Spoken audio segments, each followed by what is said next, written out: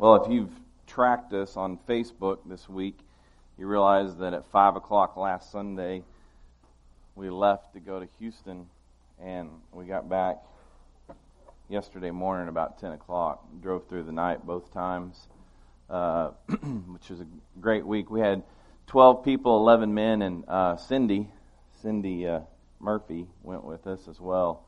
And we stayed at Heritage Park Baptist Church. And if ever I was going to join a Southern Baptist church, it would be that church right there, because they had it going on. The pastor, the staff, they were so in tune with their community, and it was obvious that God was like working through them and doing some incredible things. But they have just decided to embrace Hurricane Harvey and say, this is our ministry. And literally, we got there and they gave us the run of the church, let us stay wherever we needed to stay. They had all the tools that we needed, even though we took our own. They had all the drywall, all the insulation, everything was given to them. Like the Lord just provided for them, which was simply amazing. So we ended up ministering to this family who owned this home. Their parents had lived in this home, and they had just died over the last year, and they were getting ready to sell this home. And it had gone through an insurance exchange and all that, and at the time of the hurricane, it was not insured. And so we got there, and this home was completely gutted. It was down to the 2x4s, and our team went in there and drywalled, sheetrocked this house in 4 days. And the family was overwhelmed that a group of people would come all the way from Indiana just to minister to them at no expense. And so they got their house sheetrocked, and the church is literally, they wait for groups. They called us the Calvary coming in and helping them, because their people have been working for 2 months straight. And when they get like 10 homes done, they actually contract for mudders to come in and like do all 10 homes at one time. And so even these homes get mudded by the that's finished drywall by the church. And then all they have left to do is to paint and to do flooring. So be praying for Houston. We saw a lot of stories throughout the week, but we also saw God's provision for them as well. And so the gospel is alive and well down there, and I'm thankful for my friends Trent Henderson, who's the pastor at Heritage Park, and their staff and their church. They literally took care of us during the week, so I'm thankful for that. Well, I'm glad you're here today. We're going to pick up at Luke chapter 12, which is where we left off at the end of Luke chapter 11, obviously, last week. And Jesus has still got his disciples hanging out with him, his 12, plus he's probably got about, I would say, another 100 that are really intensely Jesus' disciples. You had these concentric circles where you had the followers of Jesus, you had the disciples of Jesus, then you had the 12, and then you had the 3, which were Peter, James, and John. Those were like the 3 that he really invested in. And then he had his beloved, his one. We believe that it was John. John always writes the one that Jesus loved, but never names himself to be that one. But there's these concentric circles of disciples that followed Jesus around. And so we look at Luke chapter 12. It says, meanwhile, a crowd of many thousands. So in those thousands, you've got those that are disciples, followers of Jesus, already believe that he is the Messiah, because he's done these messianic miracles that the Jews that are living there in Israel said, if anybody does these miracles, then they have to be the Messiah, because no one's ever done these miracles before. Well, Jesus has already done them. He's done all 3 of them. Yet, the country is divided because half the country doesn't believe he's the Messiah, based upon what the leaders are saying, the Pharisees, the lawmakers, the ones who rule over the Jews, and those people believe them. But then Jesus has got his own followers, those that actually believe, mainly being Jews that are following him, but some Gentiles. It says, so that they were trampling on one another. It was just chaos. They're trying to get as close to Jesus as possible. He didn't have a microphone. I've always wondered what that was like for Jesus. He wasn't constantly doing this either. But he's talking, and there's thousands of people, and they can hear him. But they're having to get close to hear him. And he began to say to his disciples first, and this is a beautiful thing. It's like I'm going to talk to the Hayward family here real quick. Even though there's thousands going on, I want you guys to be disciples. I'm going to talk to you directly real quick. This is kind of what it was like. Even in the midst of thousands, he made the opportunity to speak directly to his disciples, which tells me this, is that Jesus knew that it was important to teach his disciples first. Focus on these men right here. Even though there's thousands that believe and don't believe that are listening. He says, be on your guard against the leaven of the Pharisees, which is hypocrisy.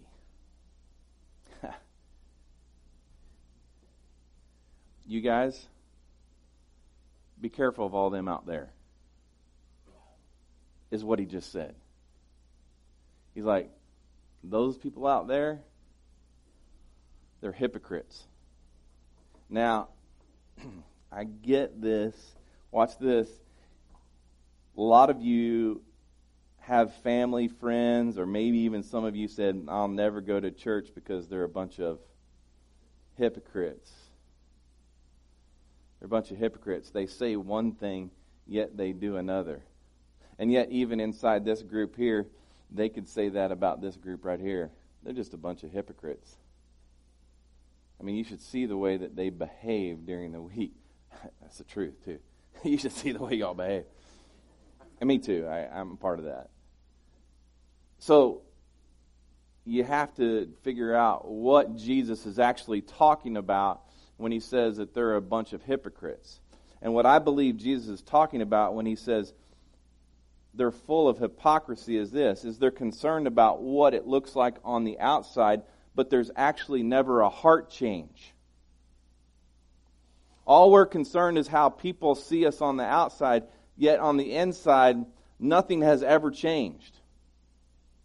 Now, I'm going to speak for myself for a second. My heart has been changed. The moment that I believed that Jesus was the Son of God, that he died for my sins, his blood was poured out, my sins were forgiven.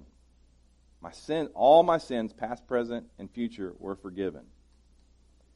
He was buried, he rose again, he sits with the Father, now the Holy Spirit lives within me. He's literally taken out my old sinful heart that I was born with, and he's put a new heart in me, and he's made me a new creation, 2 Corinthians 5:17. I am a new person. I am a new man. My heart has been changed. Yet I still make bad choices. I still blow it.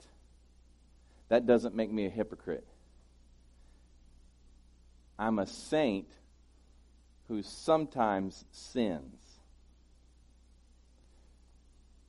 Don't classify me as a sinner. That's not my identity. My identity is that of Christ. I still sin. I sin. I still do it. It's my choice. But don't classify me as a sinner. Because I'm a saint, yeah, and occasionally I sin. It's a big deal up here. But these Pharisees, these Jews, all they were concerned about is the outside. What do I have to do to look good for God and for everybody else to see me? And there never, ever, ever was a heart change. That's why Jesus says that's hypocrisy. Now, you saw the word leaven in there, and you know that our ministry's name is Leavener. Let me explain that real quick. When we say leavener, we know that it's the change agent in a dough product that causes it to transform and rise while it's in a state of rest, which is what Jesus did for us. He transformed our lives because He caused us to rise up from the dead, and now we just rest in Him. You see, leaven is really a neutral term, but you can refer and attach leaven to a certain cause, and then it becomes good or bad. In this instance, Jesus is using it as an evil term because the Pharisees are pure evil. You see, that whole leaven, I totally believe as it grows, it infects those around us. And that's really what this group right here does. We realize that we've been raised by Jesus Christ. We've been transformed. We're resting in Him. And you guys are infectious, just like we took leaven to Houston this week. All the way down to the southern part of the United States. Leavener. It says in verse 2, there's nothing covered that won't be uncovered, nothing hidden that won't be made known. Therefore, whatever you have said in the dark will be heard in the light, and what you have whispered in an ear in private rooms will be proclaimed on the housetops. My friend, I always listen to my friend Bob Warren as I go through this series, and Bob took this passage of Scripture and he attached it to sin. Whatever sin that you're doing, it's going to be made known. Now, he recorded that thing, I don't know how many years ago, 12 years ago, 13, 14 years ago, had no idea what today was going to be like. But he's talking about how if you do sins in private, at some point, it's going to come out into public light. Who knew that today, of all days, that we're living in a society where sins from the past 20, 15 years are now being made public? Right? I mean, we're seeing it every day. Oh, this person, their sins are like popping up left and right, left and right, left and right. It's hit Hollywood, it's hit politics, it's hit the church, it's hit businesses. And it continues to just pop up like popcorn. Who knew that it was said in red letters years ago? Your sins will find you out, and they will be shouted from the housetops, whether it be the internet or a microphone. I've almost, even like yesterday, I'm an Oklahoma fan. Baker Mayfield is probably going to be the next Heisman Trophy winner here in a couple weeks. He was antagonized a little bit before the game playing against Kansas. During the middle of the game, he made an obscene gesture across the field. It was totally uncalled for. Shouldn't have done it. It's probably going to affect his career, but it was caught on camera. And immediately the commentators just blasted him. He's going to have a hard time getting the NFL with that attitude. The Heisman Trophy winner. And I want to start this new thing on Twitter. It's called CTPA. Hashtag CTPA. Countdown to public apology. Because you know it's coming, right? When you blow it, there's going to be a countdown to somebody making a public apology. You can just count it down. And sure enough, after the game, Baker Mayfield made his public apology. I shouldn't have done what I did. I'm passionate about the game. But just to go to show you, your sins will find you out. Now, when I looked at this passage right here, therefore, whatever you have said in the dark will be heard in the light. I truly believe that as he's talking to his disciples right here, he's literally saying to them, you may be afraid to teach what I'm teaching you to these Pharisees, and therefore you say it quietly. I get that there's going to be backlash if you go against what these Pharisees say. But let me tell you, eventually, whatever you're teaching, it's going to come out. It's going to be shouted from the rooftops. It will be proclaimed. And you will have protection. You can look at it either way. And then he says in verse 4, I say to you, my friends, don't fear those who kill the body. You see, he's saying to them right there, don't be afraid of these guys. They're the ones that are like killing people, literally killing people by putting the correct behavior on them. That they can't live up to the expectations. It says, and after that can do nothing more. But I will show you the one to fear. Ooh, wait. What? Just caption that right there. But I will show you the one to fear. Fear him who has authority to throw people into hell after death. Yes, I say to you, this is the one to fear. Now, if those were the only two verses that I had that talked about my God, I'd be scared to death. And I'd probably walk away and go, I don't want any part of that. But if you take those passages of Scripture and you keep them in context of who God really is, and in fact, if you even read further into this thing, you go, okay, that makes sense. Literally what he's saying right here is, don't fear the Pharisees. They're not the ones to be afraid of. In fact, the fear of God is actually the fear that conquers all other fears of man. Did you hear that? If you have a fear of God, everything else that you fear goes away. Think about it.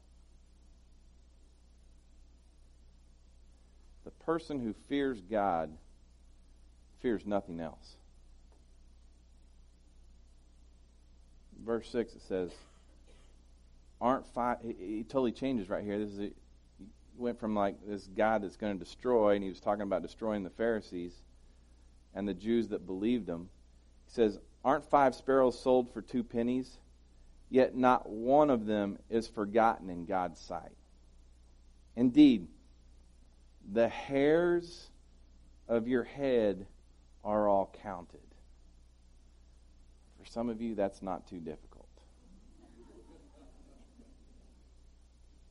But he says this, don't be afraid. You're worth more than many sparrows.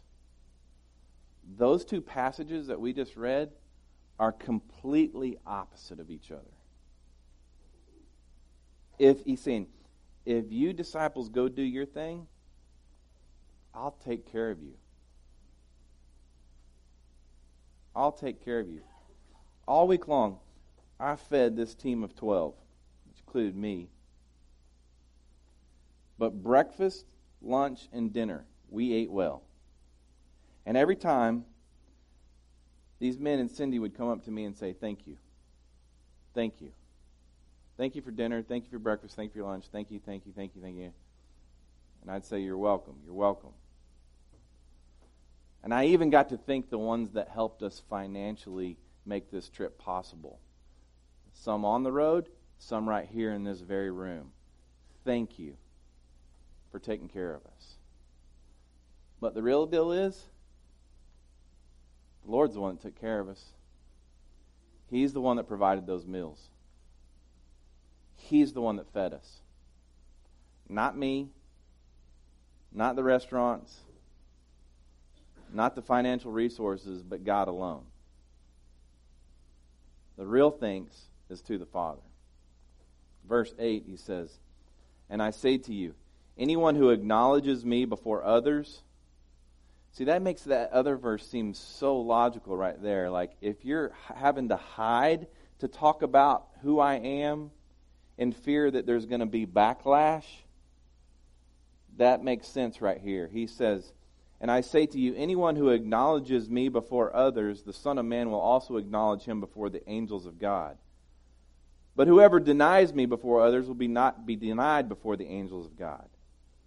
Anyone who speaks a word against the Son of Man will be forgiven, but the one who blasphemes against the Holy Spirit will not be forgiven. Let me break that down for you real quick. We've already seen that the Pharisees have blasphemed the Spirit to his face. Do you remember that? If you go back, when Jesus did the second messianic miracle that we've talked about, when he actually cast demons out of a mute, that no Pharisee, no healer, anybody could ever do before, Jesus did this, and they looked at him and said, "Whoa, you just did that from the spirit of Beelzebub, the devil. You just healed that man straight from the power of Satan himself." And Jesus looked at him and said, "You've just blasphemed the Spirit." We can't do that today in this church. They did it right there, looking in the face of God. You can speak out against God, you cannot believe in God, but it's not the same as what these Pharisees did right there in the face of Jesus. And it was at that point he said, "All right, you people, you Jews have been cut off from hearing the truth." And it's at this point right here when he did that and they accused him of working under the power of the evil one that he began speaking in parables. The stories that he began to tell were hidden truths that he, again, met with his disciples and he said, "This is what I meant when I told this story." And we have it written in the Scripture that you today, sitting right here with the Holy Spirit sitting inside of you, can read those stories. The explanation pretty much follows because he tells what he told the disciples, and we can sit here and we can decipher the truth, whereas those Pharisees and that Jewish nation couldn't understand a lick of it because they blasphemed the Spirit. He said, "Yeah, you can speak out against God, and you can even be forgiven for that." In other words, you speak out against God, and all of a sudden, you understand who Jesus is, and you believe, you can be forgiven. In other words, I don't think there's anything in this room that you've done right here. Are you hearing this? I don't think there's anything that you've done in this room right here that hasn't been covered under the blood of Jesus Christ on the cross other than you not believing. That's a whole lot of stuff. There's nothing in this room bigger than what Jesus did on the cross, other than unbelief. That's good news, people. Hello. Thank you, one. It says,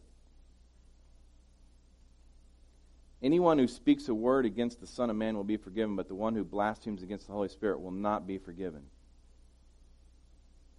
You know what? You know who that applied to? That whole group of Jews that followed the Pharisees and believed that Jesus was not the Messiah. Guess what happened to that generation of Jews? That one generation of Jews, the Romans came in 70 AD and destroyed all of them. 1.1 million Jews. Was Jesus telling the truth? Based upon what we know in history, yes, he was. You take the history books and you match it with what Jesus says here in red letters, and it all makes sense. Verse 11, it says, "Whenever they bring you before the synagogues and rulers and authorities, don't worry about how you should defend yourselves or what you should say, for the Holy Spirit will teach you at that very hour what must be said." I truly believe God's speaking through me right now just because I trust Him. I trust Him. Yeah, I'm prepared.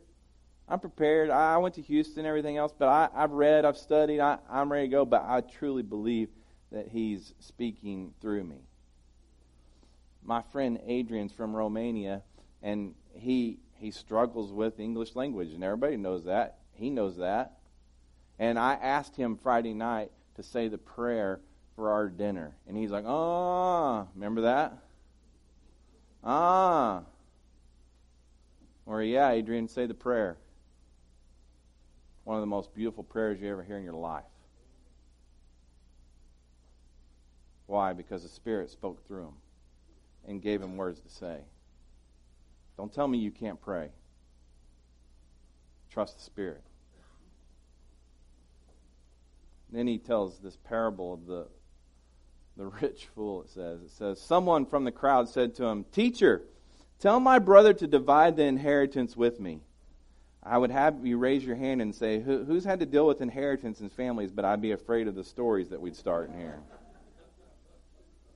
Everybody knows that can be a disaster. And so this man says, I'm going to give Jesus a real disaster to answer right here. How's he going to answer this?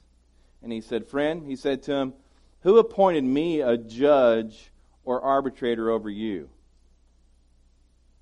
Now, the thing was Jesus denying himself to be a judge, or was he questioning who appointed him to be judge? That's the question, because you can read it two different ways.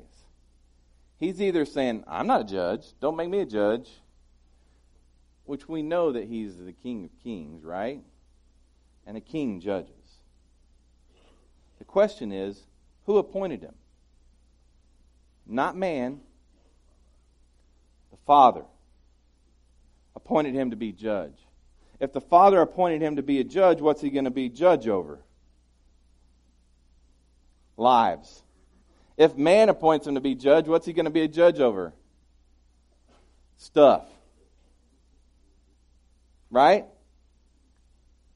He's like, think about who appointed me to be the judge or the arbitrator. Do you think I'm really concerned about your stuff? Watch this. Let me take you on a little trip here. Let's go back. Here, that'll go for like 20 seconds. Let it go. Let me take you back on a journey right here, because this is a beautiful thing. When you can take all 66 books and you can sew them together. But we're going to take you back to Exodus chapter 2. And Moses, remember the Israelites, the Jews, the same Jews that are saying he's not the Messiah here in the New Testament, are the same ones that are taken into captivity because of their sin by the Egyptians. And Moses comes along. Moses comes along, and he's the appointed one to set the Jews free from the Egyptians. And I take you back to Exodus chapter 2, verse 11. It says this, years later, after Moses had grown up, he went out into his own people and observed their forced labor. He saw an Egyptian striking a Hebrew, one of his people. Looking all around and seeing no one, he struck the Egyptian dead and hid him in the sand. The next day he went out and saw two Hebrews fighting. He asked the one in the wrong, why are you attacking your neighbor?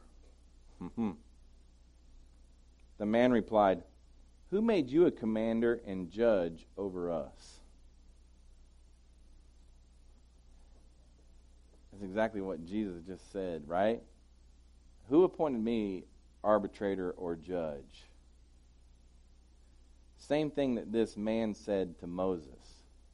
Watch this. Are you planning to kill me as you killed the Egyptian? Then Moses became afraid and thought, what I did is certainly known. Somebody saw me kill that Egyptian. What he thought he did in secret,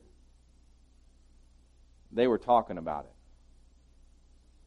When Pharaoh heard about this, he tried to kill Moses, but Moses fled from Pharaoh and went to live in the land of Midian and sat down by a well.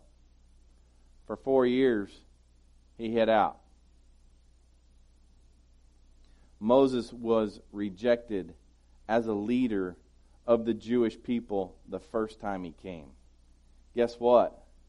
The second time Moses came, he was received as the leader and led the Jews out of slavery by the Egyptians.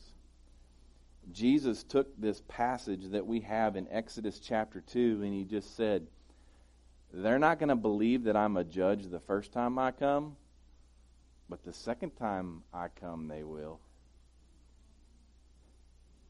You take all 66 books, sew them together, and it sure makes a pretty picture. Verse 15, back in Luke chapter 12. He then told them, watch out and be on guard against all greed, because one's life is not in the abundance of his possessions. Now, he's saying this again to his disciples, Pharisees being in the background, and he's like knowing that the big deal for the Pharisees and the Jews is to say, how much ever stuff we have, that's how good we are with God. If I can get more stuff, I'm better off with God. If I can prove myself to be a wealthy man physically, I'm strong with God. And now Jesus is just calling them out on the carpet and saying something totally different. It says, then he told them a parable. A rich man's land was very a parable. That means that these people right up here were going to get to hear it, and it was going to be explained to them, but everybody in the back, the Pharisees, weren't going to understand this story right here. It says, a rich man's land was very productive. He thought to himself, what should I do since I don't have anywhere to store my crops? I'll do this, he said. I'll tear down my barns and build bigger ones and store all my grain and goods there. The man had more to do, he had more stuff than he knew what to do with. He says, then I'll say to myself, you have many goods stored up for many years. Take it easy, drink, and enjoy yourself. But God said to him, you fool, this very night your life is demanded of you. And the things you have prepared, whose will they be? In other words, this man worked very, very hard. He's got more stuff than he knows what to do with. He's just going to sit back and relax. But God says, no, you're done. And all that stuff that he worked for, just sitting there. Because he's not taking it with him.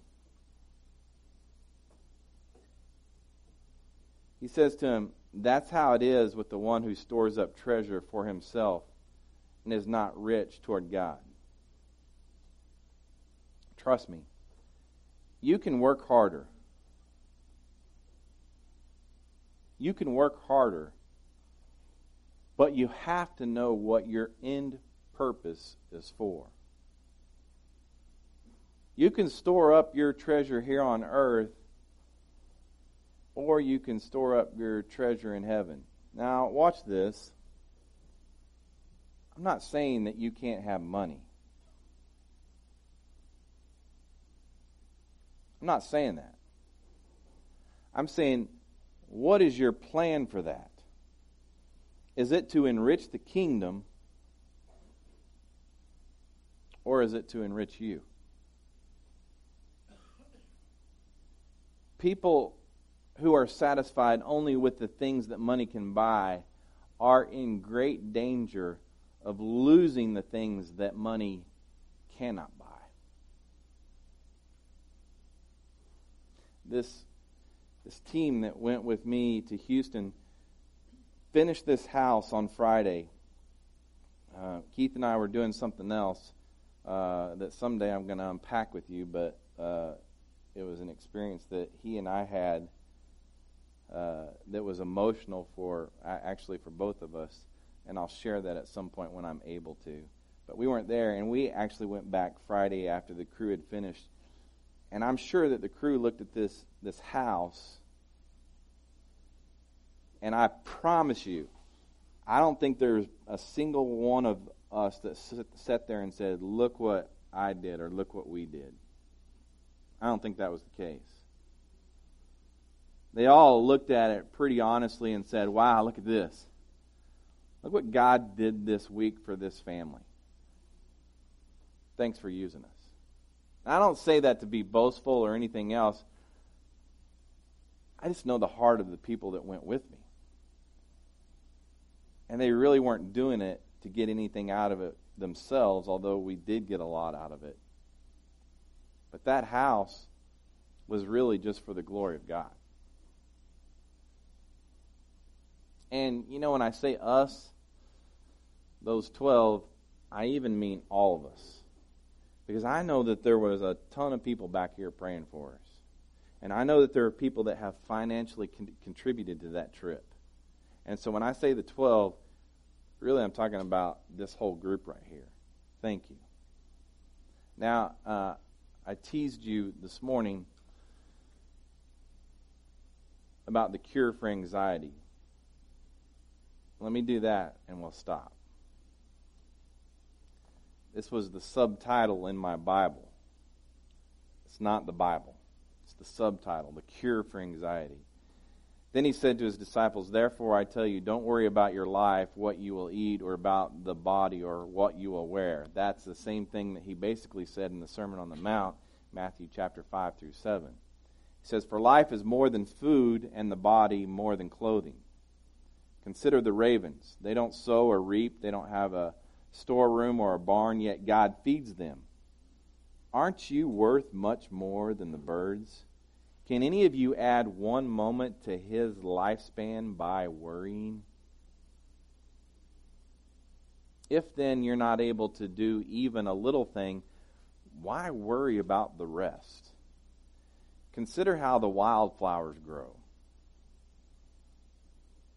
They don't labor or spin thread, yet I tell you, not even Solomon in all his splendor was adorned like one of these.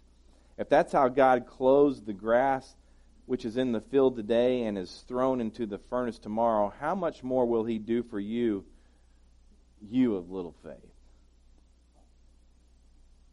Don't strive for what you should eat, what you should drink, and don't be anxious." Red letters that says, "Don't be anxious."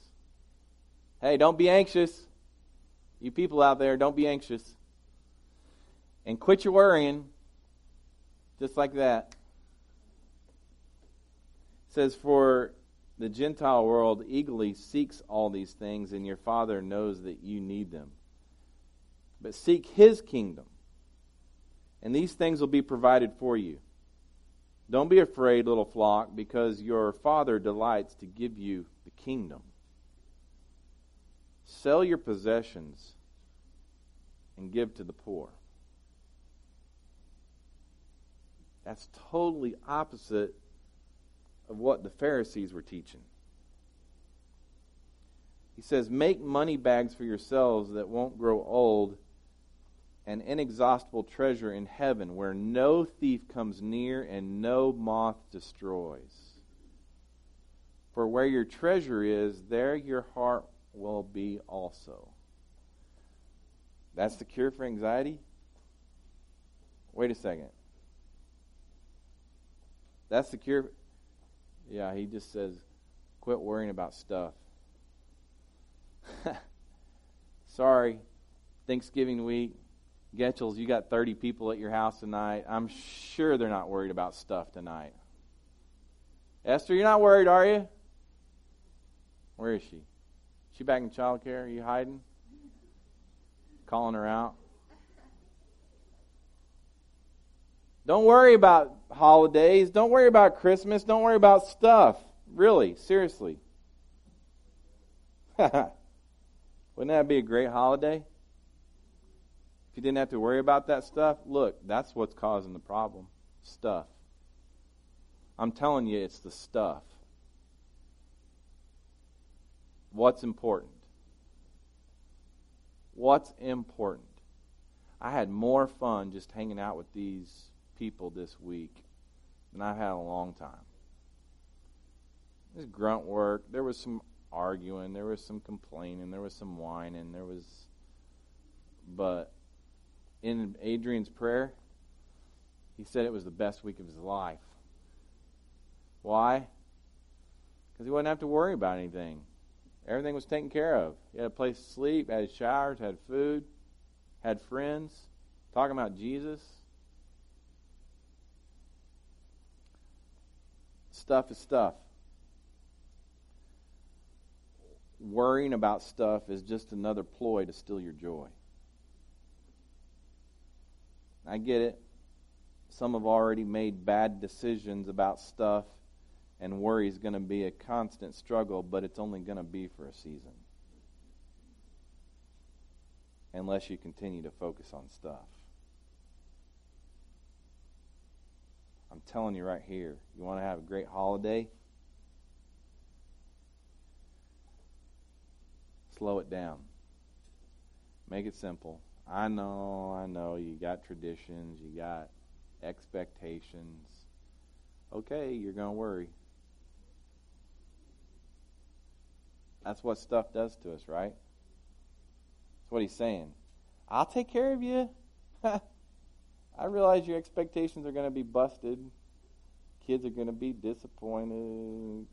Grandparents, I get it. Stuff. We have to learn to trust God with what we've been given.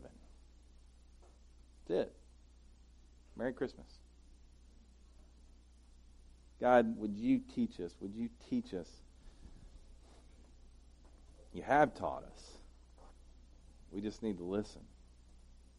In the midst of the systems and the traditions and the expectations, Lord, would you just allow us to trust you, to rest in you, to just relax. And may the things that you've given us, may we just bless others this Christmas. Take what we've got and just be generous. Just be generous. And I pray these things in Jesus' name. Amen.